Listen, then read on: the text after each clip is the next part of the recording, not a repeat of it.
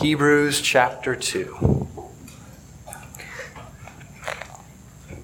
Just a reminder, the context of the letter of Hebrews being written anonymously, we don't know the author, written to early Christians in the Roman Empire who, under persecution and difficulty and threat, were tempted to abandon their new Christian faith and to instead go back to the Judaism that they had come out of. And the author of Hebrews is warning them, encouraging them, cautioning them, and in order to call them to stay faithful to Christ, presenting before them an image of the greatness of Christ, that He is superior to anything else we might consider. And so our text this morning is Hebrews chapter 2.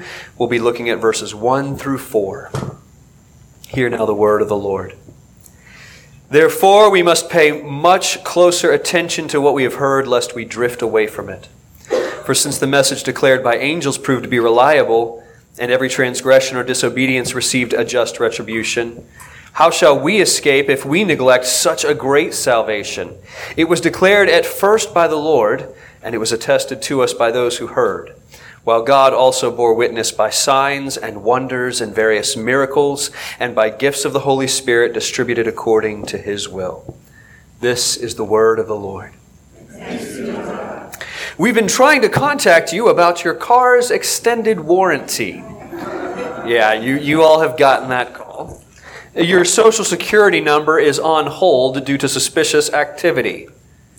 Not even possible. Please call us to reactivate. Or my favorite, one that comes to me, and it's on my voicemail entirely in Chinese. It says, "This is the Washington Embassy of China. Your visa is about to expire. It's an emergency. Please call us to pay the reactivation fee." Warnings like this for us are all too common. Likewise, we get messages and offers that we just rule out because we know they're fake. You may already have won $1 million. I probably haven't. And because we've become so used to filtering out the fake warnings and the fake offers, sadly, the truth can find it harder to get through that filter. I mean, who here has not lost an email from a friend because it got somehow rerouted to your spam folder? We've grown so used to not taking seriously the messages that we receive that we sometimes fail to respond to the legitimate ones. And the author of Hebrews is worried for his audience because as they receive this letter at the crossroads, having begun to abandon their faith, the question is, will they take seriously the urgent, earnest message of the gospel? Or will they reject it and neglect it and lump it in with all those other messages that we get? And for us, a people inundated with offers and warnings and messages all day long, everywhere we look, will we really take seriously the message of the gospel? Will we treat it as it deserves to be treated, or will we treat it like just one other message among many?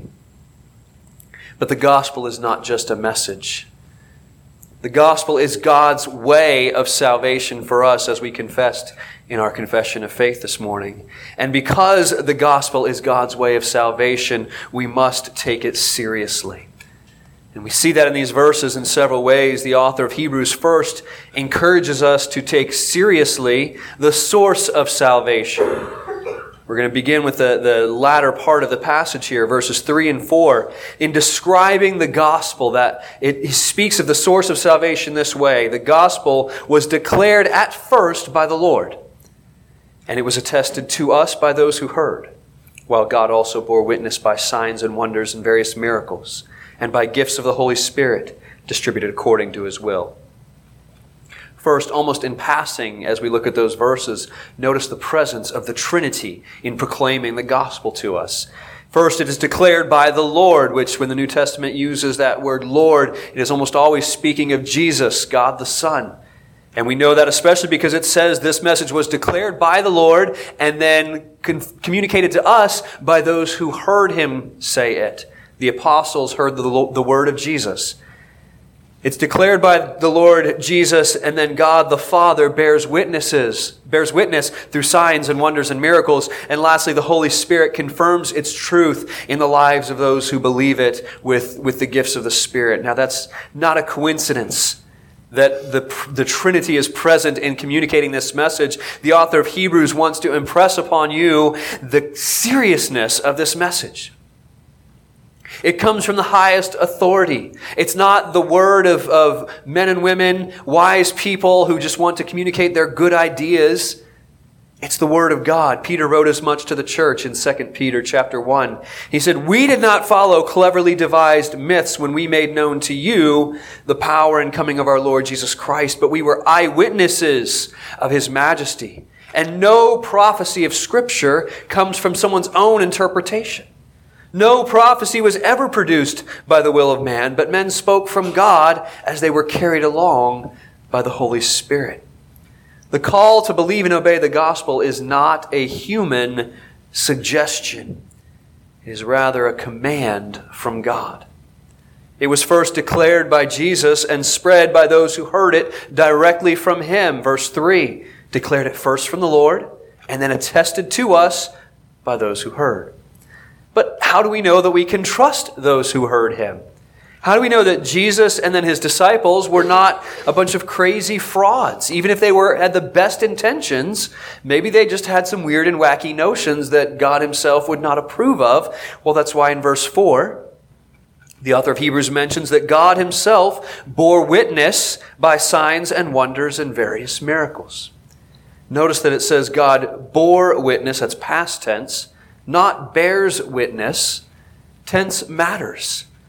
In Greek, the word that the author of Hebrews uses when he says that God bore witness, it connects that word to the testimony of the apostles. God is, at the same time that the apostles speak, He is bearing witness through their signs and their wonders and their miracles. And so in 2 Corinthians 12, Paul says to the church of Corinth, the signs of a true apostle were performed among you. When Paul spoke, he says, the signs of a true apostle were performed among you with the utmost patience, with signs and wonders and mighty works. These signs and miracles, they're the works, the signs, the presence of an apostle, one who was sent directly by Jesus, having heard the gospel from Him directly. Which is why we don't demand or expect to see those things today. Well, we don't call you here to come and witness miracles and mighty acts and signs and wonders. God can do those things. He certainly can whenever He wants to. But He has told us that we should not expect those things, because those things were to confirm the message of the apostles when they spoke it. And having confirmed them, they committed them to writing, and that is the message we have today. Look in the Scripture to see when miracles happen. Sometimes we don't realize that the Bible doesn't give us a day-by-day description of life in Bible times. It records for us the extraordinary moments, the extraordinary events. People weren't witnessing miracles every day in Israel and every day in the life of the early church. No, when did miracles happen? If we look in Scripture, there's 3 main times. The times of Moses and Joshua, when God was introducing the word of the law. The times of Elijah and Elisha, when God was introducing His word through the prophets. And the time of Jesus and His disciples, when God was introducing His word through the gospel. Miracles, signs, wonders, these are how God puts His stamp of approval on a revelation, on a word that is being said, saying this is God's authoritative word. He bears witness to it. This just happened last night, so it's not on the slides or even in my notes, but just last night, one of my children, going to bed, said, just read me a story from Mark or from John. Just what every parent wants to hear. So we flipped through, and I just picked John 9, one of my favorite stories, the story of Jesus healing a blind man. And I saw this same principle apply. The Pharisees interrogating this man who had received sight from Jesus and saying, we know this man is a sinner. Come on, tell the truth. Fess up. And the blind man with no training or education said, come on. From the beginning of time, no one has ever heard of someone healing a man born blind. We know that God doesn't listen to sinners. but to those who do His will. If this man is healing blind people, if he's doing signs and miracles, it means that God is speaking through him. That's the Rob Edenfield paraphrase of what John 9 said. But the point is the same. The gospel of Jesus Christ comes to us from God, and therefore it has His authority. God put His stamp of authority on it. That's why the disciples, when they proclaimed the message, said, Jesus, a man attested to you by God with signs and wonders and miracles. We don't therefore get to pick and choose if it comes from that source, that authority. We don't get to pick and choose what we obey. Many of you are teachers or have been teachers. Almost all of you have been in a classroom at some point. I was at my children's school the other couple weeks ago, and visiting the classroom. And on every classroom on the whiteboard was listed the class rules. Now, those are the rules that the teacher makes, and the teacher has authority. Think of a student who looked at those rules and says, well, I like numbers 1, 3, 4, and 7.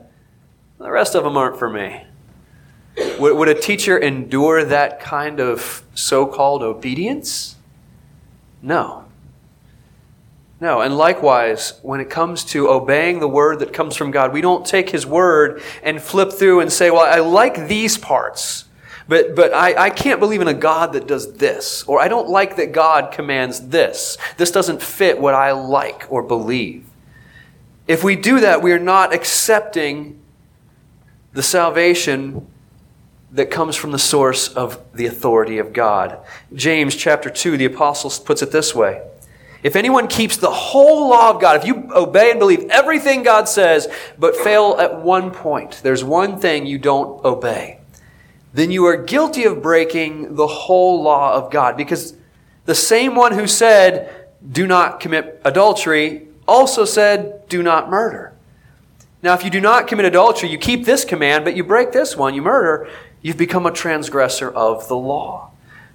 And the point is that the law, the Word of God, comes to us as a whole. And so our response to it does not reflect our view of particular points of the law. It reflects our obedience to the lawgiver. Do we accept that it comes from God? If so, then it all has authority over us. And so we humble ourselves under the Word of God. We have to recognize this is not human wisdom. This is not okay as long as it fits the spirit of our age and of our culture and what people want to be true. The source of our salvation is none other than God Himself. And we have to respond to it and take it seriously because of that. If it was human wisdom, if what we shared to you were my thoughts or my opinions or the views of any notable author or figure, you're not bound to that. You are bound to the source of your salvation, which is God alone. So take it seriously because of that. But also in this passage, we see that we have to take it seriously because of the pattern of salvation. The author of Hebrews puts these words in the context of how God works and looks at the history of how God saves His people. In verses 2 and 3, he says, the message declared by angels proved to be reliable. Every transgression or disobedience received a just retribution. How shall we escape if we neglect such a great salvation? Let's take that apart piece by piece and see what it's showing us. First, he says, the message declared by angels.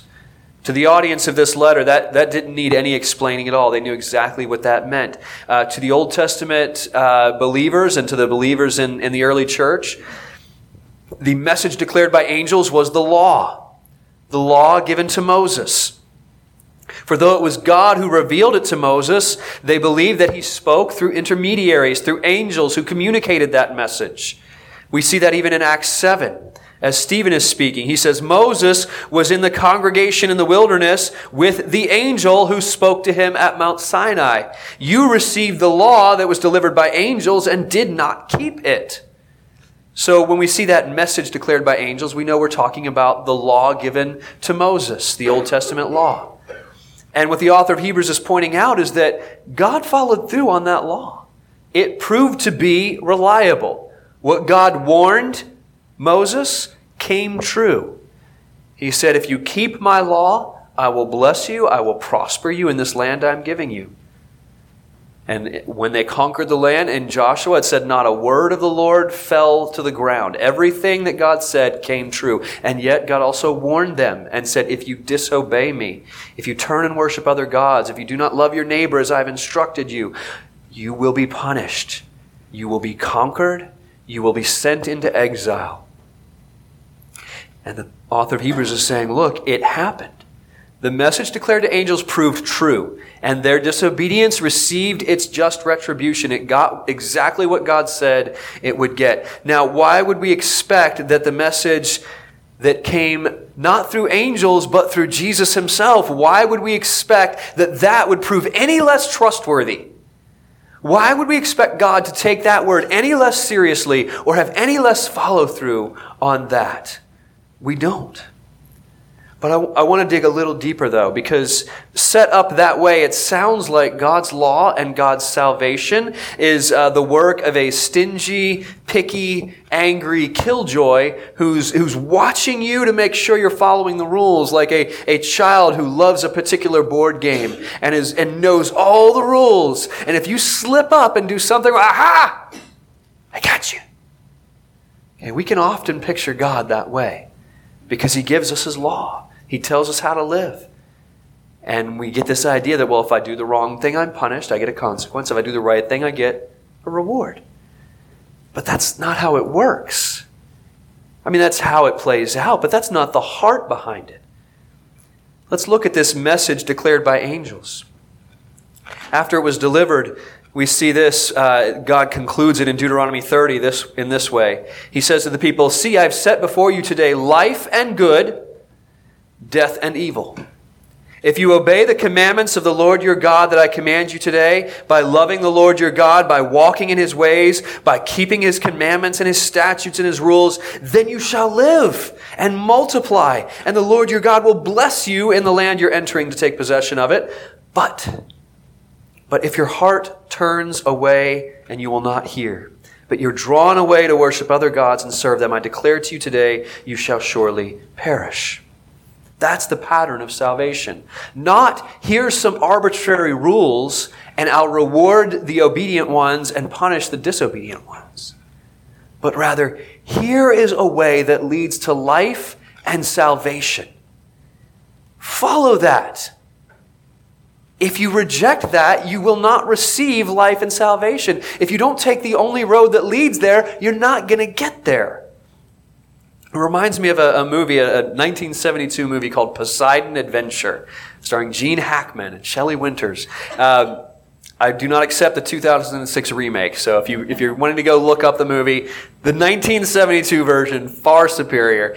Gene Hackman and the cast play a crew on a cruise ship. And in a rough storm, the cruise ship has capsized, it's flipped upside down. And the survivors are trapped in this air pocket, which is what is the top of the ship, used to be the bottom of it.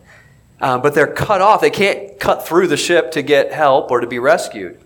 But Gene Hackman, who incidentally plays a pastor, he was at another part of the ship that had an exit. And he knows how to get out now. But recognizing that people are trapped, he goes through the ship and finds them, and he communicates this message. He says, there's a way out. You have to follow me. If you follow me, they have to go down through the water and come back up on the other side to another air pocket, and they can get out of the ship and be rescued. Help is on the way. But the only way to get there, you have to come this way. It's the only way to survive. And there are those who hear that message and say, no. We're going to find another way. We're going to do it a different way over here.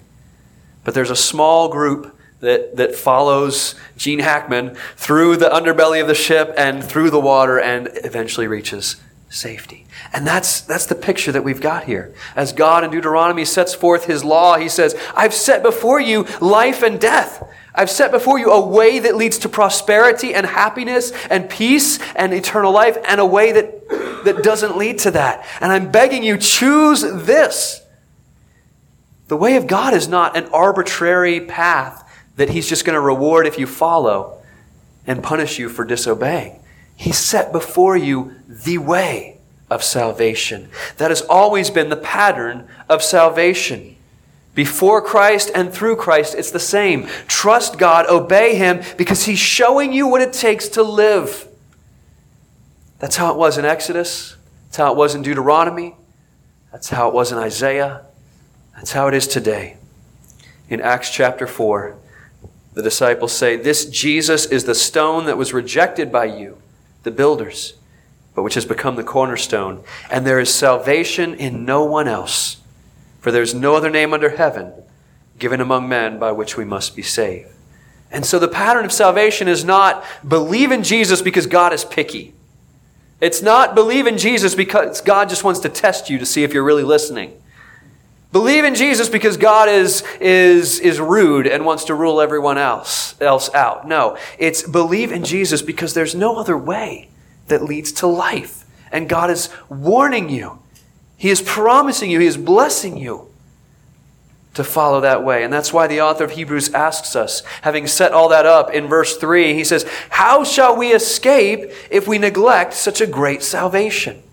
If there's only one way to safety, as Gene Hackman was telling them, how are you going to get out if you don't follow that one path to life?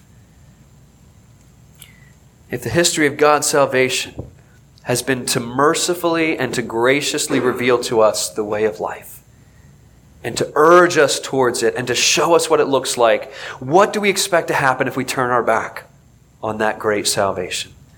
And so the danger is that we might not take it seriously. Might not take seriously the urgency of the call, the exclusivity of it. The danger is not we'll make God angry because we didn't pick the same favorite thing He picked. No. The danger is that we miss the one way that He shows us, the only way. So ask yourself, do I take seriously that God has mercifully revealed to me the way of life? Is the Christian faith to you just an accessory, an add-on, an option, something you can pick and choose, take it or leave it, or are you living with the appropriate sense of urgency and necessity from the message of Christ? And what that looks like, we see next. We take seriously the source of salvation. We take seriously the pattern of God's salvation. And we need to take seriously our response to salvation. Working backwards, we've gotten to the first verse of the text, which I hope will make more sense now. Verse 1, we must pay much closer attention to what we've heard, lest we drift away from it. That's the response of salvation. What we have heard in that verse is the message of the gospel declared by the Lord, attested by the apostles, borne witness by God, and confirmed by the Holy Spirit. But what does it mean to drift away from that message? The way these verses are set up, drift away is another way of saying neglect such a great salvation. But it's interesting, very, very interesting that the author chooses that word drift, because it's a nautical term. It's a term used to describe boats at sea. And I speak here to Floridians primarily.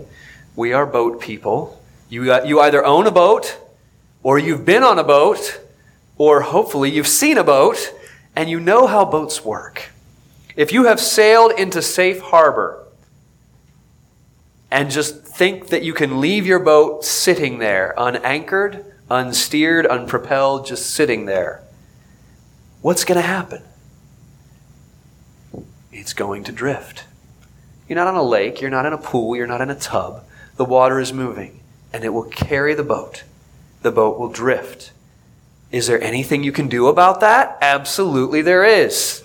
And that's exactly the point. When a boat is drifting away, it's not misfortune. It's exactly what you expect to happen. And so if a boat is drifting, that's culpable inaction. The captain has failed to do something that can be done to prevent the drift. Because in the ocean as well as in the Christian life, staying still isn't an option. Doing nothing and expecting things to stay the same doesn't work. If we're not moving ourselves forward, then we are being carried along in another direction. And the danger is that through some lack of effort or lack of attention, we would end up neglecting the way of life that God calls us to. We would neglect our salvation. Which at first might not sound like it applies to us, most of us. We are Christians. We have called ourselves Christian. Perhaps you've always grown up knowing the gospel. Perhaps you can recall a day when you said the sinner's prayer and came to Christ and first confessed faith. In any case, you have worshiped and lived as a Christian for how long? Years, decades, some of us. But so were the people who received this letter 2,000 years ago. The author of Hebrews is writing to people who called themselves Christians, who confessed faith, who lived it out, who were persecuted for it, who bled for it, some of them. And the author of Hebrews says, you Christians, are in danger of drifting away if you don't pay closer attention to what you've heard. Drifting looks like going with the flow.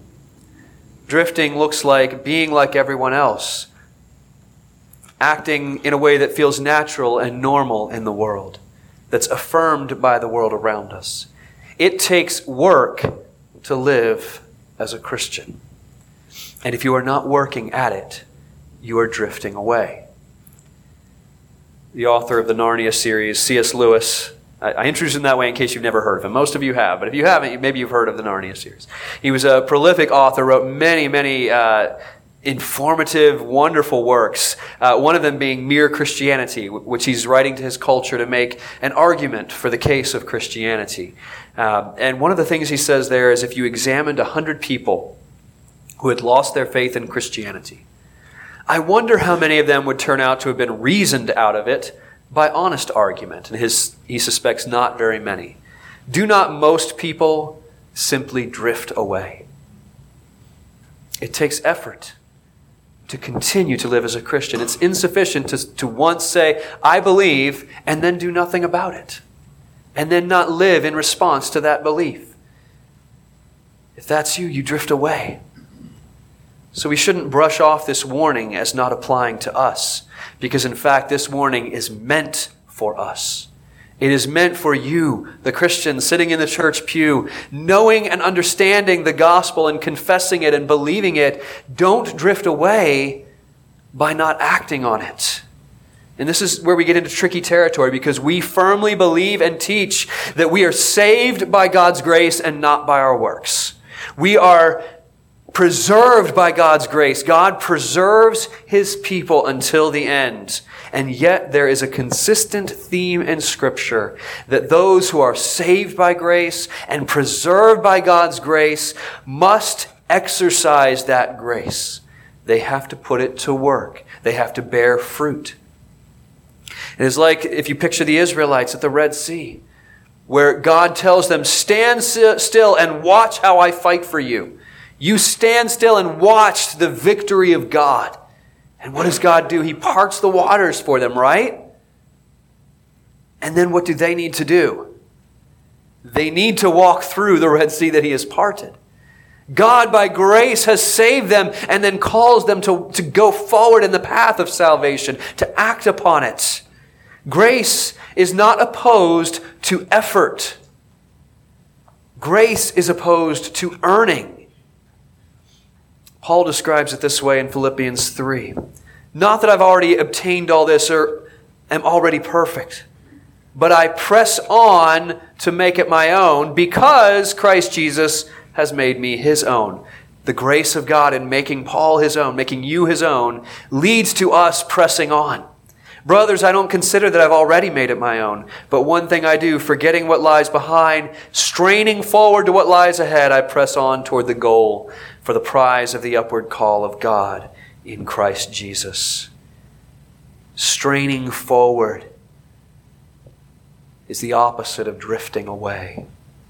You must strain forward. Paying attention to the gospel means acting on it, doing something about it, obeying it. Belief equals action. You hear me talk about that a lot, and I'm going to say it again. Belief equals action. If you believe a Category 5 hurricane is coming towards you, you're going to board up the house. You're going to bring in the patio furniture or throw it in the pool, depending on which kind of Floridian you are. You're going to do some preparation. If you believe that, you'll act on it. If you believe the market is about to take a serious dive, you're going to sell, I think. That's my understanding of the market. If you believe the teacher has a pop quiz ready for you on Tuesday, you're going to study Monday night, aren't you? If you really believe something, you take the appropriate action. Likewise, Christian, if you believe that you are forgiven freely by God's grace, you will graciously forgive others. If you believe that your worth and your value and your identity comes from God, then you won't live seeking the approval and acceptance of your peers and other people and letting them tell you what you need to look like, act like, dress like, weigh like, behave like. If you believe that God will be triumphant over every power, then you will patiently and bravely endure opposition and persecution and mockery and rejection. If you believe that this world is passing away and God will make it new, and that your eternal citizenship is in God's kingdom, then that will affect how you treat your money, how you use your time, how you relate to other people. We must pay closer attention to what we have heard, lest we drift away from it. It takes effort to do those things. But Pastor, what about grace? Are we not saved by grace? There's a lot of do. There's a lot of effort. There's a lot of work in what you're saying. Yes, absolutely. But grace does not exclude our effort. Grace enables our effort. You'll hear that almost every week from this pulpit in some form or another, that the grace of God doesn't make our works unimportant. Instead, the grace of God makes our works possible. Philippians 2, the apostle says, work out your own salvation with fear and trembling. Work it out. Don't drift away. Strain forward. Why? Because it's God who's at work in you to will and to work for His good pleasure. You would not be able to strain, to push forward, to pay attention, to be diligent, to lay hold of that salvation if it was not God's grace at work in you, making you will it and act upon it. I thought of this just the other day as the storm was coming in, and my family and I were going around making preparations in our house, and I looked up at my roof, worried that something might happen to it. Not that there was anything I could have done at that point. But as I looked up at the roof, I noticed the most curious thing. I noticed grass growing up out of the gutter. Okay? Never seen that before, which explained why that gutter had never been really draining water off the roof, and I'd never understood why. So we got out the ladder and climbed up there, and I had my wife standing nearby in case I saw a rat and screamed or something like that and fell off the ladder, which I would be prone to do. And long story short, what had happened was I had to take the whole gutter apart to find this out. The toy, years ago, not even our toy, had just gotten lodged in it, and over the years the dirt had just accumulated. And then grass started growing, and water could no longer drain through. It could no longer serve its purpose. And so as I reached in there with tools and gloves and all sorts of things and scooped it all out and got the dirt out and then got the toy out and disassembled the whole thing, put it back together, sprayed the hose, and lo and behold, the water's going through just like it's always meant to do. Okay, what does that have to do with me and you? You are the gutter. God has created you for a purpose. And because of sin, you are not fulfilling that purpose. Because of misdirected loyalties, twisted desires, whatever it is, you are not fulfilling the purpose God created you for, which is this. Jesus said in John 10, I came that they might have life and have it abundantly. That's what God made you for. He shows you in His law, He shows you in the life of Christ what that looks like, but your goal, your purpose, what you were designed for and made for is to live abundant, joyful life in God's kingdom. And something has clogged that up. And what Jesus has done in dying for our sins and giving us the Holy Spirit is He's dug in through the dirt and removed the clog. And now you can do what you were always meant to do. You can live that abundant life. That's the beauty of these verses in Hebrews. They are a warning, yes. They urge us to work harder, yes. But that by itself would be like me climbing up to the top of the ladder, looking down at the gutter and being like, stop it! Just let the water go through. That wouldn't work, would it? I had to clear the clog out. And that's why these warnings, these exhortations, these commands don't make any sense unless they point us to the grace of God, the great salvation that makes your effort possible. They all point us back to the great salvation that is too important to neglect. Don't miss it. Don't drift away from it. Don't turn your heart away from it. Work harder, yes, but work harder because of the good news that He has cleared away the obstacles. He has made it possible for you to live and act in the way that leads to joy. The only way that God so graciously points you to again and again. The only way that leads to the life you were built to live. Let us pray that that would be true of us, that we would live in joy because of what Christ has done. Heavenly Father, You alone can rescue. You alone can save, and You have done so through Jesus Christ. And now we pray that by Your grace, we would enjoy and live out the salvation that You have provided. You call us to come and lay down our lives, to die for the sake of Your kingdom. But this is only possible because we look upon the one who on the cross first laid down His life and has promised us life eternal.